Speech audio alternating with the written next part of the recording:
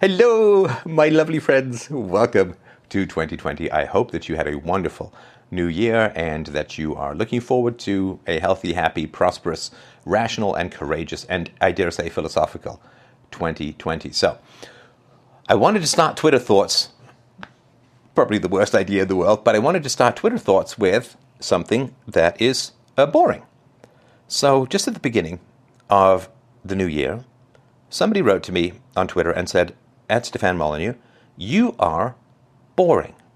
That is a very, very interesting statement. And I'll tell you, there is a huge amount that you can learn from an analysis of this statement about how to avoid conflicts, how to de-escalate conflicts, how to have an identity, how to be rational. It's all very, very powerful. So I wrote back to him and I said, one of the most essential aspects of philosophy is the distinction between subjective and objective. For example, you experience me as boring, if what you're saying is true and not just silly trolling. That is different from being objectively boring, which is hard to prove, right?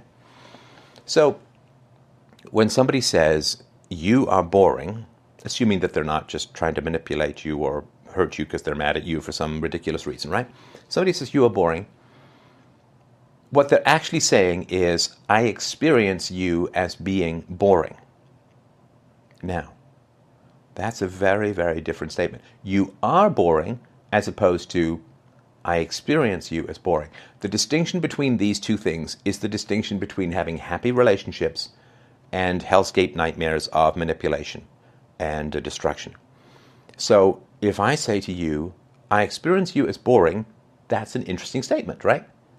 That doesn't mean you are boring, it just means I experience you. Listen, we can think of tons of things that would be absolutely fascinating, but we would find boring. So let's say that you don't really understand much about physics or mathematics, and some guy is up there with a whiteboard explaining how Fermat's last theorem was solved, or here's how we go faster than light, or here's how we can achieve fusion in a jar. Well, if you don't understand, then it's going to be boring to you, even though, of course, if you're a physicist or a mathematician, it's jaw-droppingly fascinating, right? Someone out there is giving a lecture on, hey, we found a cure for cancer. Right? But if you don't speak the language that the person is lecturing in, you will find the lecture boring, although, of course, if you did, you'd find it, I think, fascinating. So your subjective experience of boredom is not the same as somebody being boring. It might be the case that the majority of people might find someone boring, but attempting to attach a subjective experience to an objective fact is catastrophic to reason, to philosophy, to relationships, right? So, for instance, let's say someone says something and it makes you feel angry. Then you could say, as a lot of people do, you really pissed me off, right? In other words, you caused my anger. That is a very, very tough thing to establish on a regular basis. I mean, I guess it could happen sometimes, but an insult doesn't, I mean, I get insulted all the time. It doesn't necessarily make me angry. In fact, it very rarely does. But attempting to place the cause of your subjective experience objectively on the actions of others means that you lose control of your state of mind, right? So if I got angry every time somebody insulted me or put me down or whatever, I mean, I would have no control over my state of mind, and I would be out there constantly trying to control other people because I could not control my own state of mind, right? I would be reacting, I'd be angry, I'd be frustrated, I'd be mad, I'd be hurt, whatever, right? So if you can manage your own internal stimuli, in other words, if somebody insults you and it's like, it's their issue, it's their problem, they're just being mean or they're petty or whatever it is, right? Then you have control over your own internal emotional state. Now, once you have control over your own internal emotional state, you don't need to control others. This is very, very important. If other people can push all the buttons in you, and you can't help but react to those buttons being pushed, either being happy, angry, sad, jealous, whatever, right? Fearful. Then, because your buttons can be pushed by everyone, you have to control other people to have them not push your buttons. And tyranny comes out of an exquisite, a sort of rubbed skin on sunburned, sandpaper raw openness to other people pushing your buttons. If other people can push your buttons, you need to control other people. Now, if someone says something and you feel upset, then there's an intervening state, which is your state of mind. So nobody can really hurt you if you don't respect them. That's really important. Really important. Now, if someone I love and cares about says, you did something wrong, I will sit there very seriously and listen to what that person has to say. If someone in the internet says, you're wrong, you're bad, you're this, you're that, but they have no credibility with me, I have no respect for them, so why would I care about what they say? And the fact that they would, be sort of mean or nasty or contemptuous or whatever simply indicates to me that there's something that I've done that has triggered them. They don't know or understand that they've been triggered, and therefore they're trying to suppress or control or put me down in order to reduce the stimuli that gets them triggered. And that's why tyranny fundamentally is vulnerability. Tyranny is vulnerability. If you're afraid that other people can push your buttons, you feel a desperate desire to control, to manage, to suppress, to deplatform, to silence, to censor, whatever it is, right? To me, all calls for the silence of others is a confession of a rank immaturity and inability to control stimuli. So, if you're an addict, let's say you're an alcoholic, the presence of alcohol, Keith Moon was going to a party in the 70s for the release of Buddy Holly's, the movie on Buddy Holly, and Paul McCartney was throwing it, and he'd been sober. Keith Moon was the famous octopus-armed drummer for The Who back in the 70s, and he'd been sober for 6 months because he'd had a terrible 10 years of terrible alcoholism, but he felt he was going to be boring. He was a legendary prankster and would get naked on a regular basis and so on, but he felt it would be terribly boring if he showed up sober. So he ended up doing some cocaine, taking a couple of drinks, but he was also on this medication to control alcoholism, to control his desire for alcohol. He ended up overdosing on that and dying overnight. So he couldn't be at a party without the stimulus of addictive substances, cocaine, alcohol, or whatever, being there, and therefore he would be succumbing it. So if you are an addict, then what you need to do is not be in an environment where you are being triggered to pursue the alcoholic or the addictive behavior, right? So this idea, like Sam Malone, what is it from Cheers, that he's an alcoholic but he works at a bar, very, very unlikely, and of course very, very unwise, right? So if you can't control your own addiction, then what you need to do is you need to control your environment so that you're not around the stimuli of whatever is going to trigger your addiction. And listen, that's a sensible thing to do, for sure, and there's nothing wrong with staying safe and reducing. But, so it's one thing to say, well, I'm an alcoholic, so I don't want to go to bars. It's another thing to say, well, I'm an alcoholic, therefore alcohol should be outlawed, right? That's a whole different situation. That way you turn your vulnerability into tyranny. And if you lift the mask of tyranny, you will always find vulnerability. Look at the leader of North Korea, right? He obviously doesn't think he's at all popular, otherwise he'd have elections or whatever. He knows that he's not, and he knows that he's hated and feared, and this is why he controls people wants to control people so desperately. So every time you see this impulse for tyranny, lift it, and you will see a terrible and terrifying vulnerability and a lack of ability to distinguish between subjective and objective. That's why I'm saying it's so important. Like if you're a jealous woman and you say to your husband or your boyfriend, you act in ways that make me jealous, or you cause my jealousy, that is a failure to distinguish between subjective and objective. And that's really, really important. And then people will say, yes, but he does flirt with women and this and that and the other. It's like, sure he does. So either your boyfriend is flirty like crazy or he's not flirty like crazy.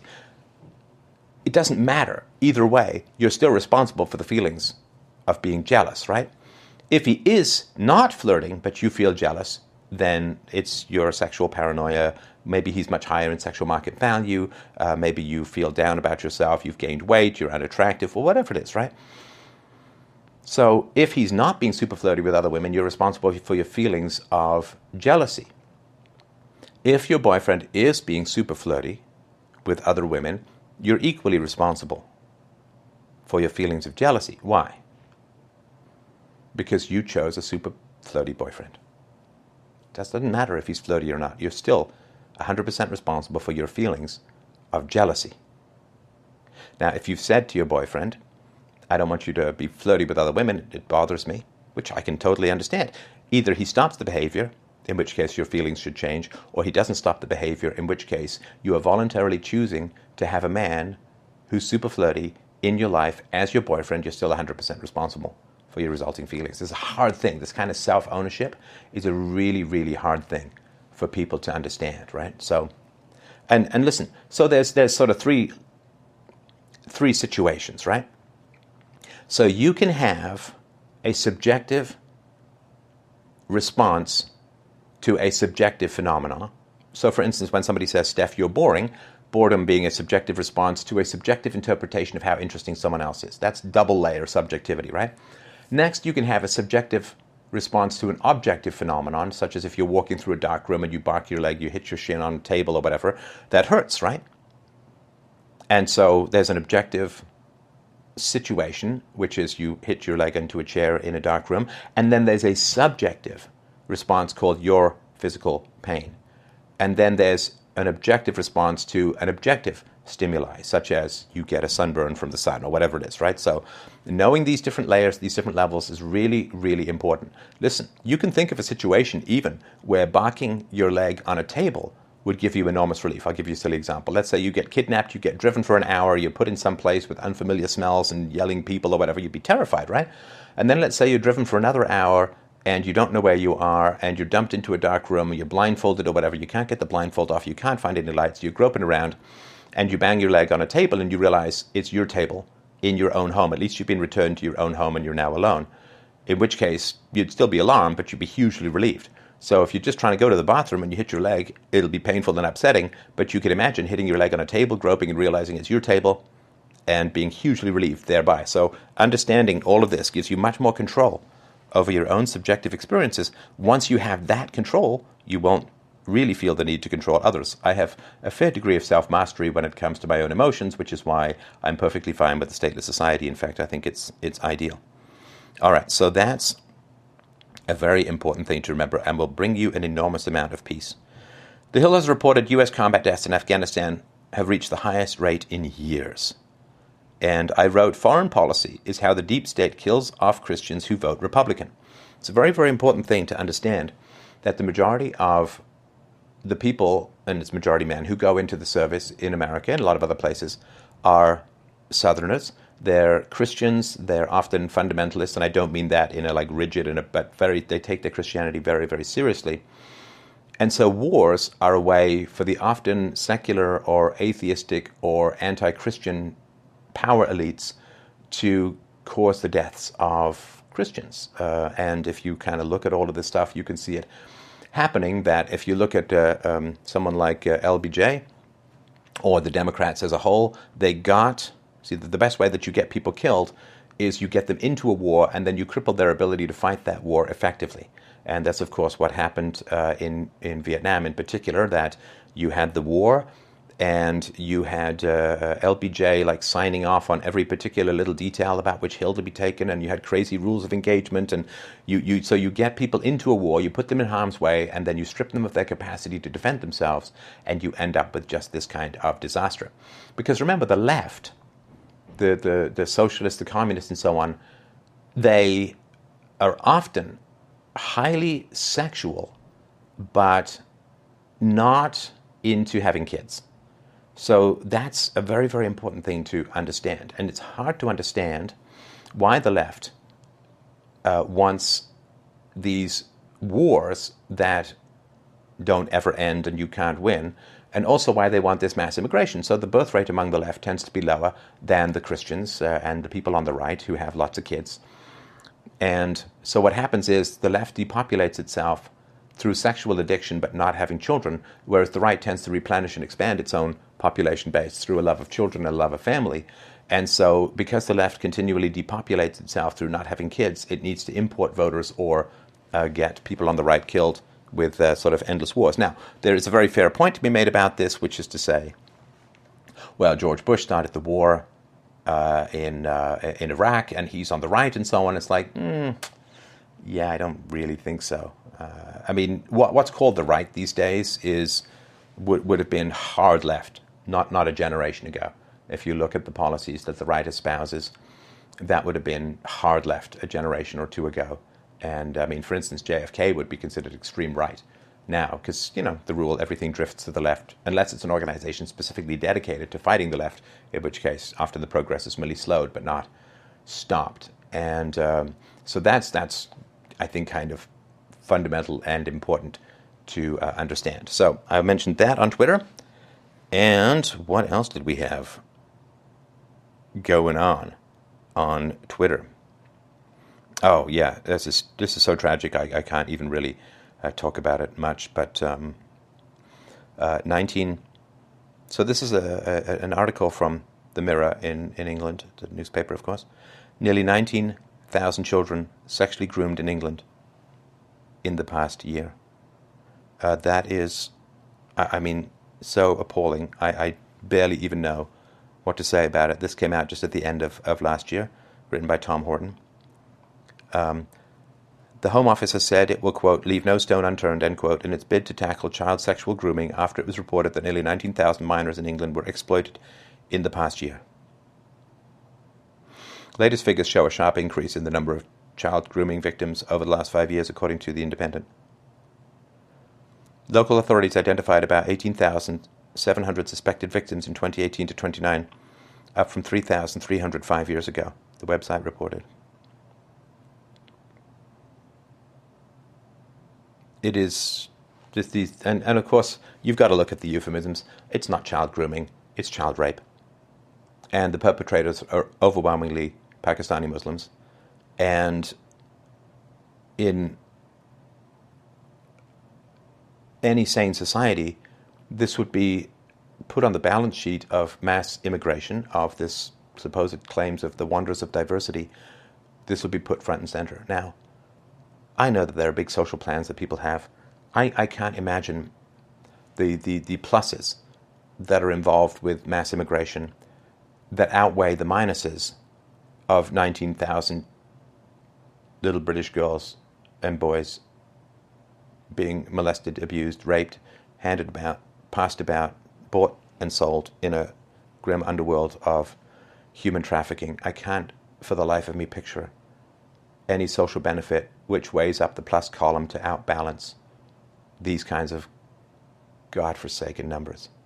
It is absolutely staggering to me.